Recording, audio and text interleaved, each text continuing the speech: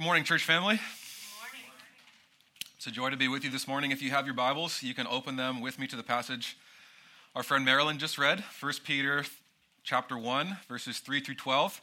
There's a lot that Peter lays out for us in this passage. I'm excited to unpack it this morning with you.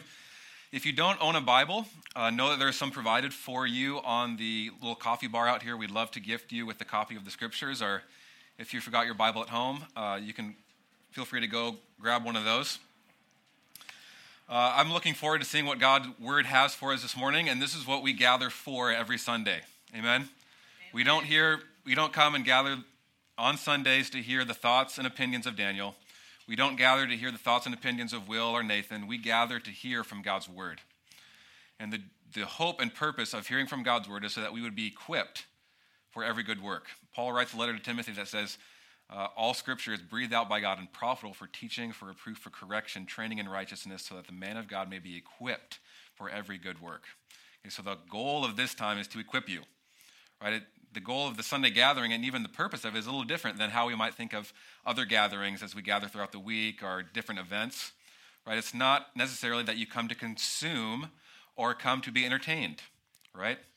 A corporate church gathering is different than gathering for a sports event, or gathering for a concert show, or a gathering for whatever it might be, right? The purpose is that it's kind of you're getting trained almost. It's not, hopefully you're going to hear a couple things that tickle your ears, or you'll be entertained, or you'll hear some good religious stuff. The goal is that you'd be equipped. So I hope that you guys are listening and ready this morning, because there is a lot of stuff in here that I'm excited about. I saw on Facebook a post this week from a pastor friend of mine in Burien that talked about this kind of idea of how we don't want to be consumeristic. We want the church to be a training ground, an equipping time. And it said something along the lines of, in quotes, random churchgoer says, I didn't really like worship today. And then it would be like Francis Chan responding to him, in quotes, that's okay, we weren't worshiping you today anyways.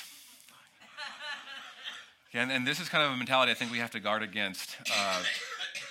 That it's about us, that we're supposed to be entertained or consume things. The grade or the experience is based on our preference, our liking. The goal of this time is for you to be equipped. And I pray that through this sermon you are encouraged and equipped through God's Word to submit to Jesus more and more as your King, Lord, and Savior. And that's what I hope to be covering as we look at 1 Peter 1 3 through 12. This passage comes right after the greeting that we looked at last week. Last week we saw Peter's reminding the elect exiles that were dispersed throughout Asia Minor, modern-day Turkey, that they were chosen, according to the foreknowledge of God, for obedience to Jesus Christ in the sanctification of the Spirit, for sprinkling with his blood. We saw that was kind of a peculiar phrase. It's interesting, not something that we might use today, but it means that we were cleansed kind of once and for all by the blood of Christ, but that we are also continually cleansed by his blood, and we're growing in holiness and purity. And it seems like out of summary and overflow of that, kind of the greeting, he's reminding them of who they are elect exiles. He bursts forth in this blessing of God, this praise of God in verse 3. He blesses God, and he praises God, not, I don't think, in a monotone, praise God. Blessed be God, our Father. Notice what's at the end of that sentence. There's an exclamation point. And as you read throughout the letter, Peter is not the guy that uses exclamation points all the time. In fact, when I was reading through my copy of the ESV, I didn't find a single other exclamation point in the whole letter. So Peter is not that friend that you have that uses an exclamation point every other sentence in a text or email, right? So I think that's significant. It means something. There's some weight behind this. And it's meant to be kind of a call, a shout out. Blessed be God. He's praising God. Blessed be the God and Father of our Lord Jesus Christ. He's calling out. He's praising God. And we can glean from this, as this kind of starts off the whole passage, and actually in the original language, verse 3 through 12 is one long sentence.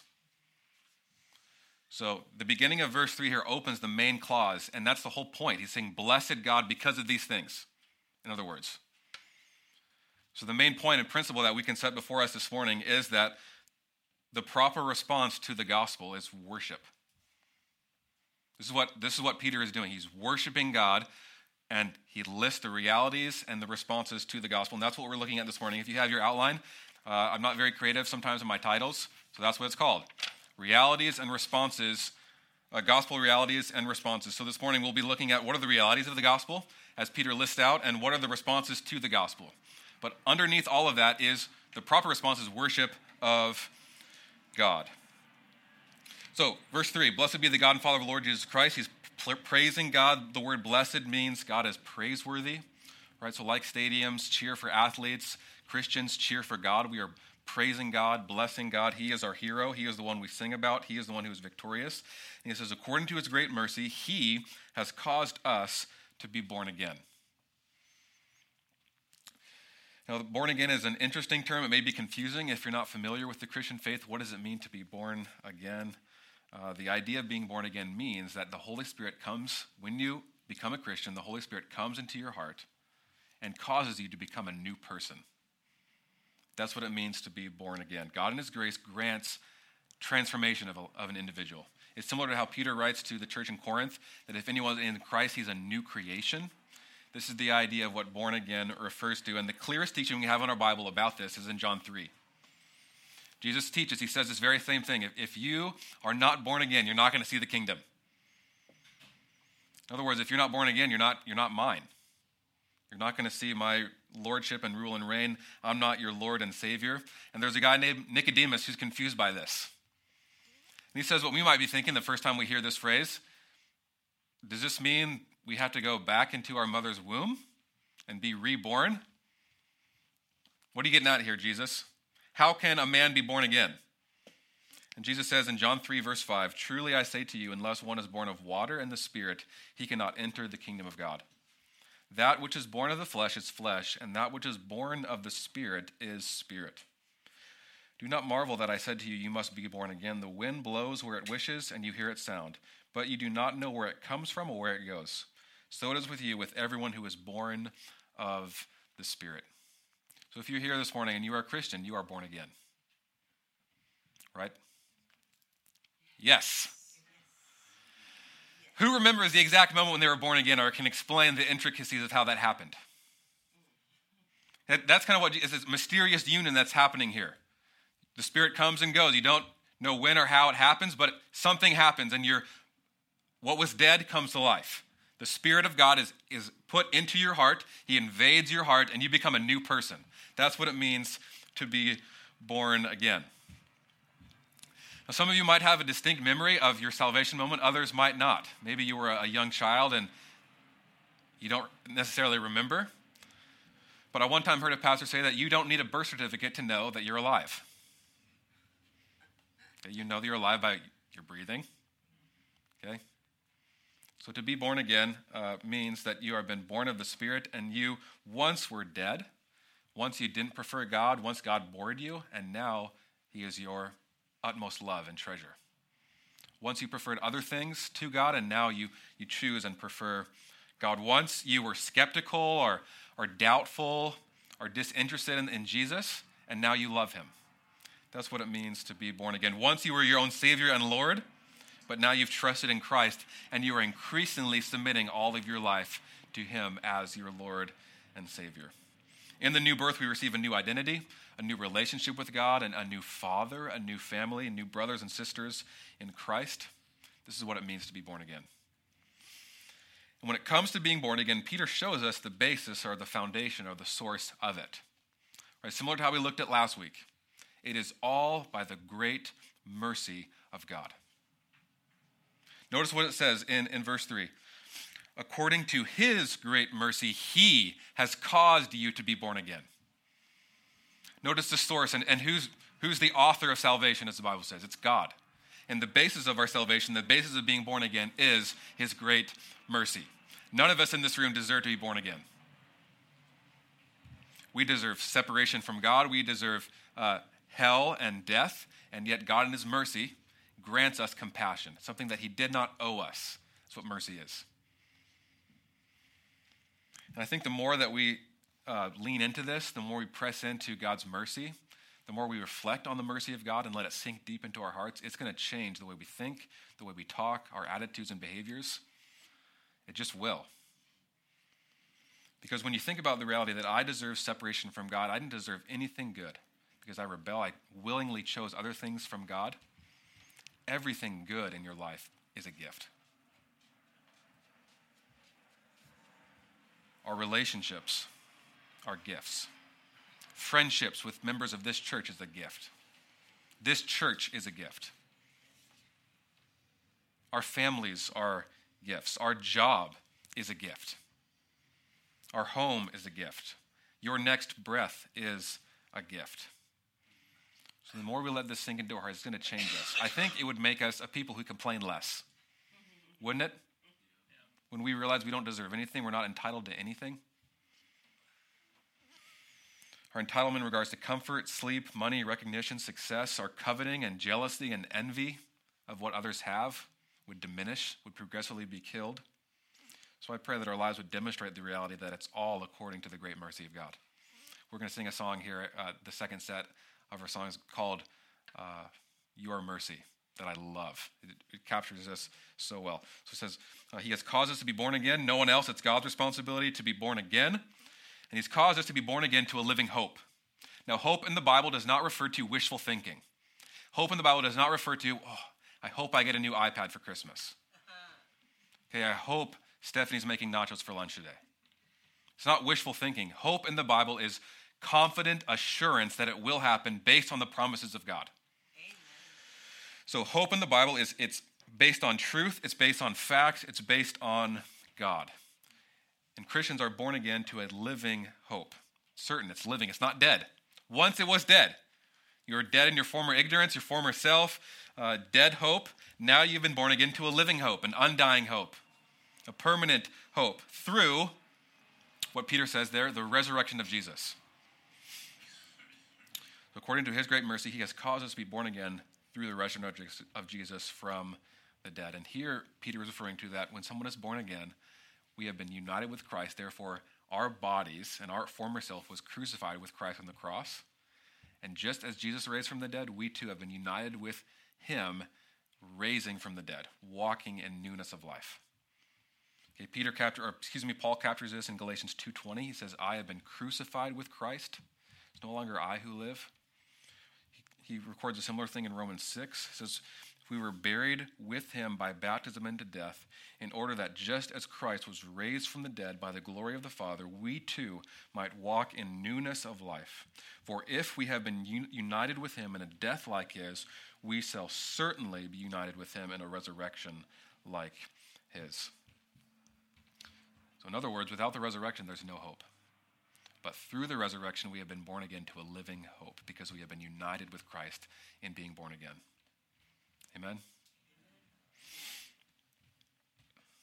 So in summary, according to the great mercy of God, God causes people to, number one, be born again to a living hope through the resurrection of Jesus. And as we see in verse 4, number two, a inheritance that is imperishable, undefiled, unfading, kept in heaven for you. Notice those three words that Peter uses to describe our inheritance. It's secure. It's not going anywhere. It's imperishable. It won't be destroyed. It's not going to disappear. It's not going to be spent before we get it. Right? Our earthly fathers, our earthly parents, our earthly grandparents might have promised an inheritance to us, but we don't know if we're going to get it. We don't know what the stock market is going to do if it's involved in the stocks. We don't know if our parents are going to go off their rockers and spend our inheritance. Maybe we don't even have an inheritance, and we can't even hope in that. But in Christ, we have an inheritance that is secure. It's imperishable. It's not going anywhere. It's not going to be destroyed. Number two, it's undefiled. There's no impurity. There's no defect. It's not going to go wrong. There's no sinfulness in it. And three, it's unfading. We're not going to get bored of it. We're not going to lose interest in it. It's not going to be ruined or fade, dwindle, decline, fail. It won't be destroyed. Unfading. That's awesome when you think about our inheritance. Amen? Now, if someone were to walk up to you and say, through a genetic DNA test, you have been found to be the long-lost relative of this royal family, And we have an inheritance for you that is infinitely valuable. It's not going to go anywhere. It's kept in a secure place. It's for you. Would that change your present reality, the way you lived? You betcha, right? That's good news. That's great news. How much more so would it be when we think about this reality that God has an imperishable, undefiled, unfading inheritance kept in heaven for us?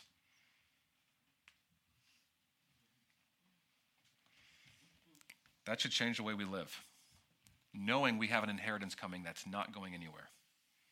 We don't drive by Marine View Drive and get jealous over these $1 million homes on the water while we're sitting in our split-level home in middle-class Des Moines. We have something far greater to look forward to. We have a hope that is far more secure than anything in this world. That changes the way we live. That gives us hope. That is living hope. And up to this point, you think, wow, this is sweet. Okay, been born again according to his mercy, not anything I did. God did it through Jesus, through his resurrection, sent his Spirit into my life. He caused me to be born again. He's keeping this inheritance for me. But then you think about yourself and you realize, how many times did I turn my back on God this week? I know this inheritance is kept for me, but am I going to be faithful to God? I mean, I know I can mess this thing up. I'll probably do it later this afternoon.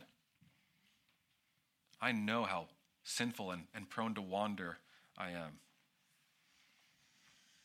Can our inheritance be lost because of us? Essentially. No. Right? That's what Peter says. Look at the dynamic that it says in verse 4 and 5. So Peter says, you've been born again to an inheritance that is imperishable, undefiled, unfading, kept in heaven for you. So God is keeping this inheritance for you. And verse 5, who by God's power, so who are referring to those who are born again, are being kept or being guarded through faith for a salvation ready to be revealed in the last time. You see the dynamic that's happening here? So the inheritance is being kept in heaven for you, and you're being kept for the inheritance by God. God is guarding our inheritance in heaven, and God is guarding us for our inheritance in heaven. That's awesome. Okay, a guy by the name of Juan Sanchez in his commentary called 1 Peter for You says, the greatest threat to perseverance is unbelief. If we lose faith, then we will not receive our reward. But Peter promises us that God will guard us by his power through faith.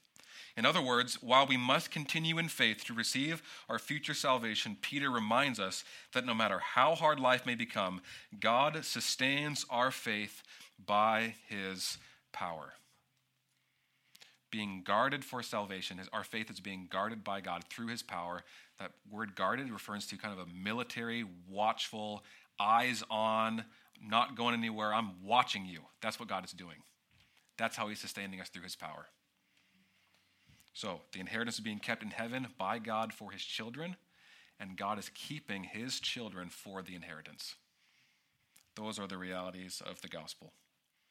And Peter continues in verse 6 saying, in these realities you rejoice, though now for a little while, if necessary, you have been grieved by various trials. Now, remember, as we looked at the context last week in 1 Peter, we saw that the early Christians were experiencing suffering, social ostracization. They were facing trials of different kinds. And what's interesting to me as I was studying through this is that phrase, if necessary. See that in verse 6? Though now, if necessary, you have been grieved by various trials. Peter is teaching us in this phrase that who is the one who is deciding who's necessary, if it's necessary? Us? Unknown circumstances beyond God's control? It's God himself. God is the one who deems necessary. He's teaching us that suffering, griefs, trials are in the will of God. He is the one who deems necessary. And suffering, as we see in the following verses in the Christian life, is God's will for his people. It's how he refines, purifies, and reveals genuine faith. Do you have faith if it's never tested?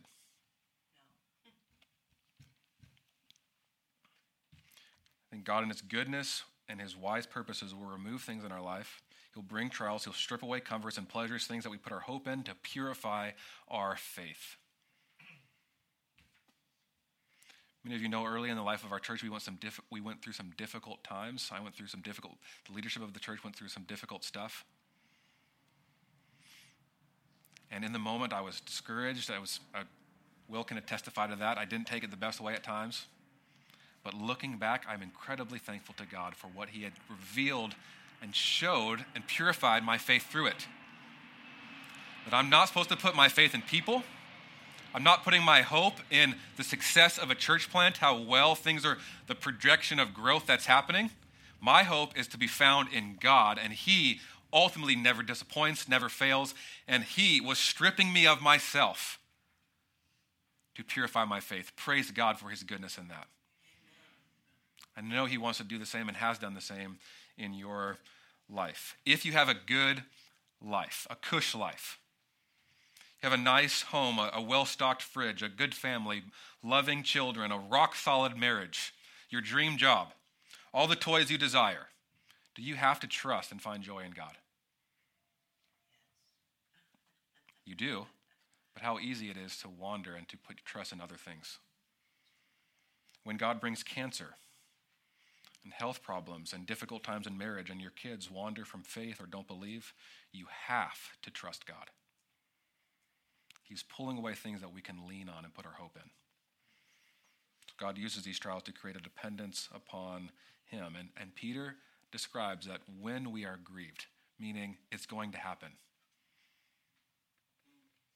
He doesn't diminish grief. He doesn't pretend like it's not there. Peter doesn't say, put a smile on and pretend like nothing's wrong.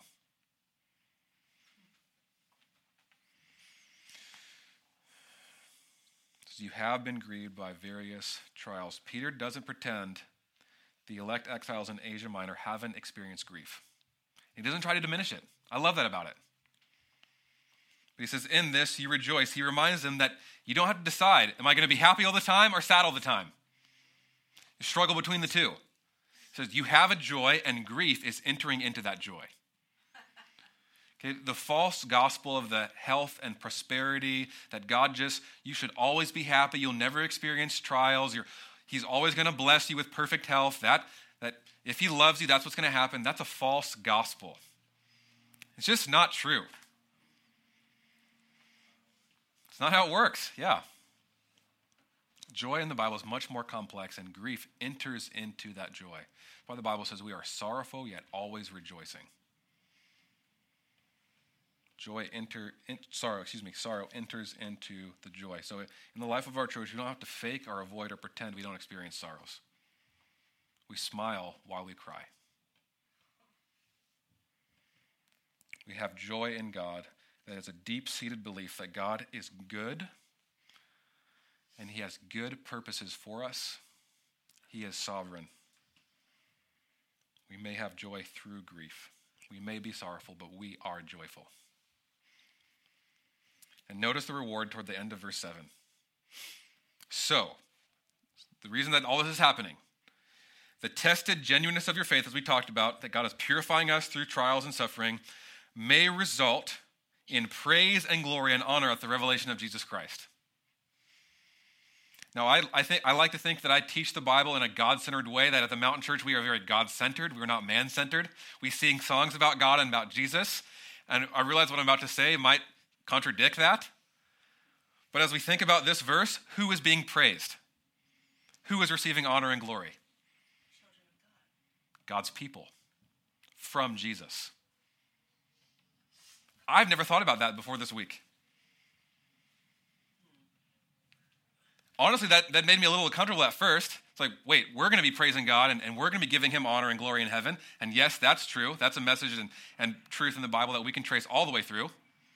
But there is also a reality of the Bible that we will be glorified. We will receive honor and praise from God. You think I'm crazy?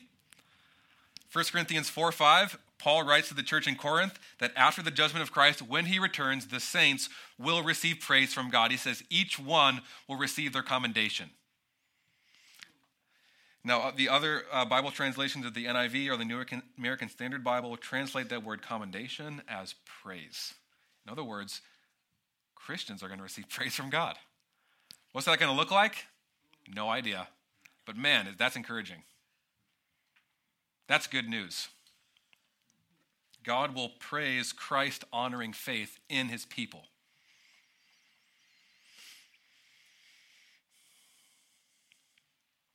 Well, what are the responses to the gospel? If those are the realities, those are the good news, living hope, born again, inheritance, undefiled, imperishable, unfading. We're going to receive praise through our steadfastness and faith that God is holding us. What are the responses to the gospel that we see in this passage? Responses to the gospel. Number one, listed out 5 there that I find in the passage. Number 1, rejoicing in it.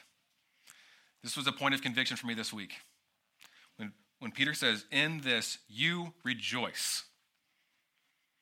Now, it's not a command, but he's describing the reality of the early Christians. And I had to take a good look at my life. Do I rejoice in the gospel? And this past week, I was convicted about that. What do I rejoice in? What do you rejoice in?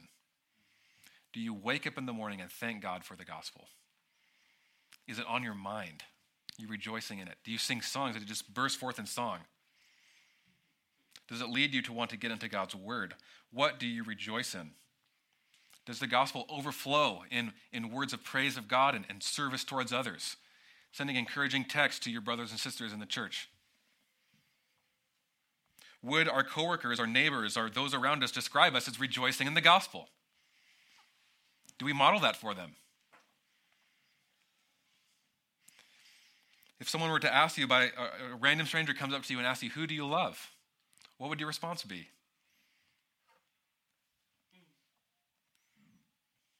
Excuse me, my note skipped ahead there. I jumped ahead. But anyways, rejoicing in the gospel. Do we rejoice in the gospel? Are you known as being a good person? You're known by you don't swear, you don't lie, goody two-shoes, morally good. Are you known by someone who rejoices in the gospel? Do you rejoice in the gospel when you're waking up to go to the bathroom because you have the flu?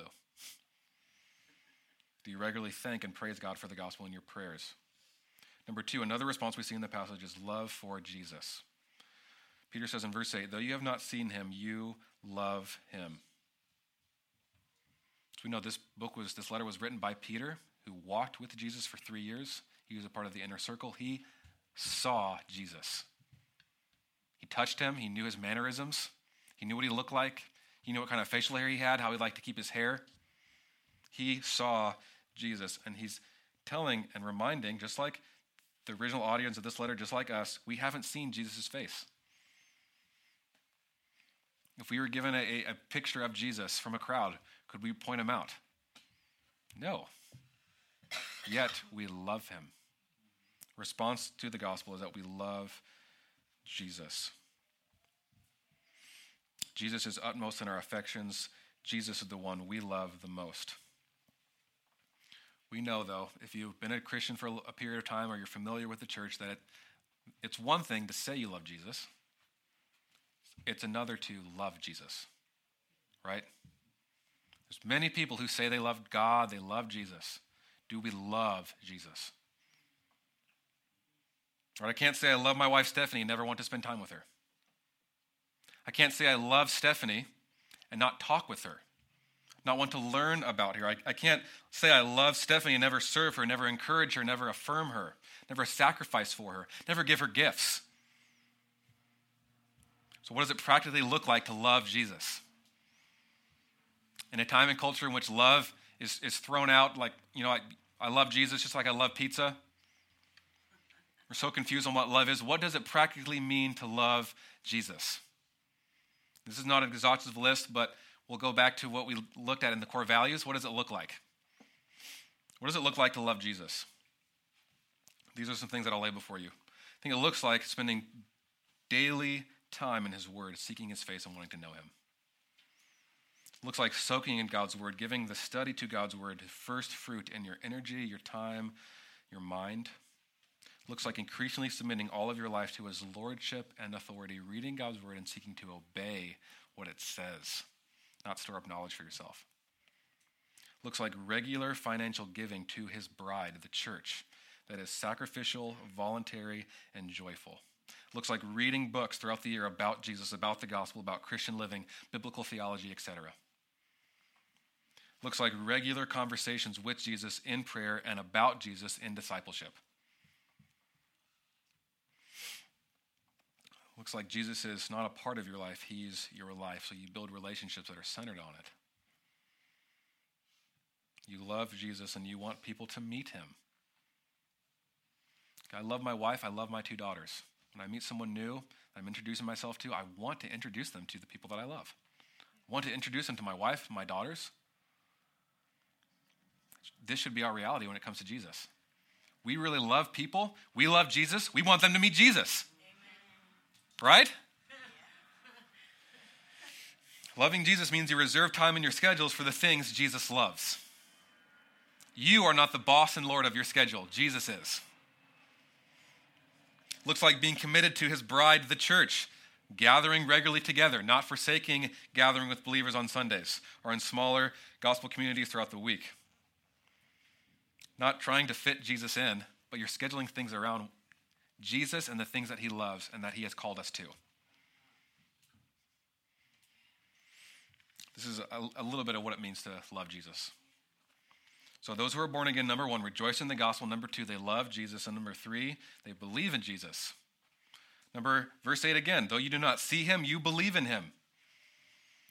Paul says in 2 Corinthians 5:7, we walk by faith, not by sight. So though we have not physically seen Jesus, we have faith in him. We believe in him. This looks like ultimately holding to his word above all things. Believing that Jesus' words in the scriptures are ultimate truth, final authority, and you're not going to disagree with them. Say, I feel like this is better. I say, what does God's word say?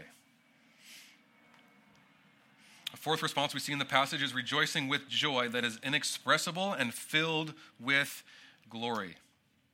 Verse 8, you rejoice with joy that is inexpressible, filled with joy, obtaining the outcome of your faith, the salvation of your souls. Another way to describe rejoice is to exalt. It means to feel joy, to feel extreme happiness. To rejoice in Christ is to delight in him. To rejoice in him, to be glad in him, to be happy in him with indescribable joy. You can't put words to it. It's inexpressible. It defines description. It's filled with glory, especially at our eternal salvation. Again, going back to the reality that we know we're going to be glorified. That is the source and basis of our hope. Nothing is able to remove our joy because it's eternally secure in God. How would you rank your joy this morning?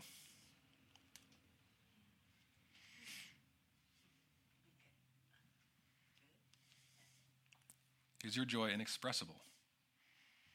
Are you filled with joy?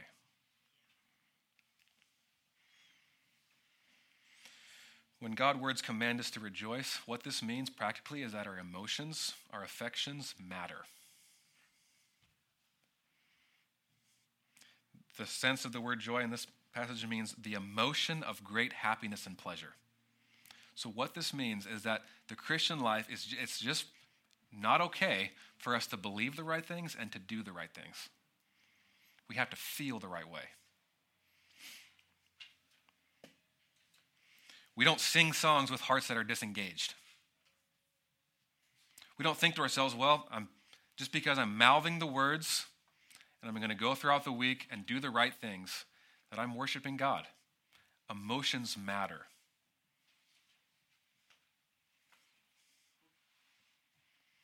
Okay, to not find joy in who is ultimately joyful and glorious is sinful.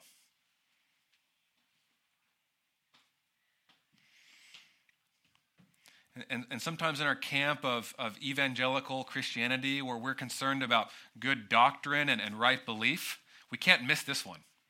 We can't miss disconnecting our hearts from our heads and our hands. We are to find joy in what is ultimately joyful and joyous and receive joy from it. We are to be happy in what is ultimately deserves responses of the greatest happiness. This means we want to engage our hearts when we study God's word. We want to engage our hearts when we're listening to sermons. We want to engage our hearts when we're singing songs to God. And I know we all have different ways of expressing our praise, of expressing ourselves in worship. Some of us are not going to go crazy and jump up and down and dance. But in our hearts, it should overflow in joy. Right?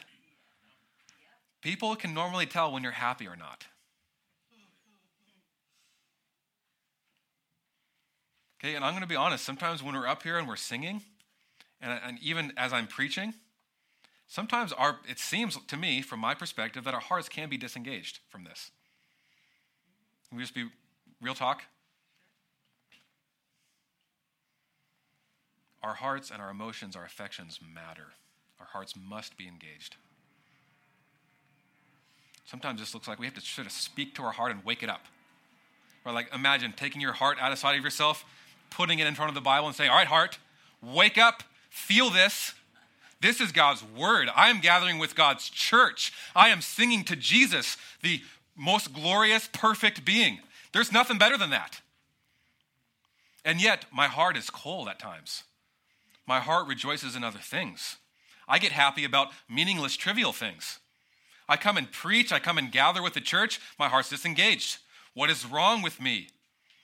We need to wake up our hearts. We need to preach to our hearts. We need to engage our hearts. Amen?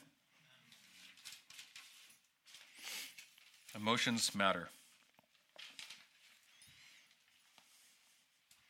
Number 5, finally, a fifth response to the gospel we see in the passages.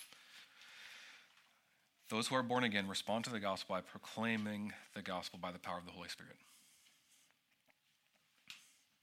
This is wrapped up in the final section of the passage in verses 10 through 12, when Peter writes to them that they live in a privileged time. They have a privileged salvation. It's pretty cool what Peter brings to mind here. It says, concerning the salvation, the prophets who prophesied about the grace that was yours, they searched and inquired carefully, inquiring what person or time the Spirit of Christ in them was indicating when he predicted the sufferings of Christ. Verse 12, Peter also goes on to say that these things that the angels from heaven are longing to look. The word means kind of stooped over. They're marveling. They're wondering at how God is working out his redemption among his people. So this is a privileged time that we live in, that the prophets of old prophesied. They were longing, they were anticipating the time in which these prophecies about the sufferings of Christ, the redemption of the world that would happen through God, would happen in Christ. Because we're after Christ, we live in a privileged time. Those prophets, they were longing forward to that time. They were looking forward to it. It says that they were serving us. They weren't serving themselves. These promises that were sought to be fulfilled in Christ. It's revealed now, and we know it. And we have a privileged salvation. The angels are longing to look into it. They're worshiping God through the salvation of humanity. That's sweet. Angels are longing to look at these things, are marveling and wondering at the redemption of God that he's worked out in Christ. And this is the hope, another hope that Peter is reminding of them of their privileged time in history, their privileged salvation that we received in Christ. But what we want to see in verse 12 as we respond to the gospel is that the elect exiles heard these things because they were announced by the gospel, through the gospel, by the power of the Holy Spirit. That's how these things came about. These things were announced from someone who proclaimed the gospel to them. This is how you respond to the gospel. We proclaim it to others. This passage is kind of setting up what Peter's going to get at in chapter 2 when he says, now just as you've heard about the salvation, you're to proclaim it to everyone. So he's getting at later, all of God's people have a responsibility to proclaim God's word. It also sets up what he says in 1 Peter 3:15, always be prepared to give a reason for the hope that you have. So when someone's asked you, why are you like this? What hope do you have? What are you going to say? How are you going to respond? Hope you talk about the realities of the gospel. That's what Peter's getting at here. But the gospel, when we see this principle here, is always meant to transform. It's always meant to change us from the inside out, and it's always meant to overflow in sharing it. So as we know that we've studied through and reflect upon the gospel, that according to God's great mercy, we have been born again to a living hope, to an inheritance. That as we've been born again to an inheritance kept in heaven for us, that God is keeping us for through his power by faith, that we respond to the gospel by rejoicing in it. I pray that's what we would do now as we sing. We would rejoice in the gospel. Be evident that we would love Jesus, that we would believe Jesus, that we would be filled with inexpressible joy that overflows in sharing Jesus in word and deed. That we're going to be looking for ways of doing that this week, sharing Jesus in word and deed.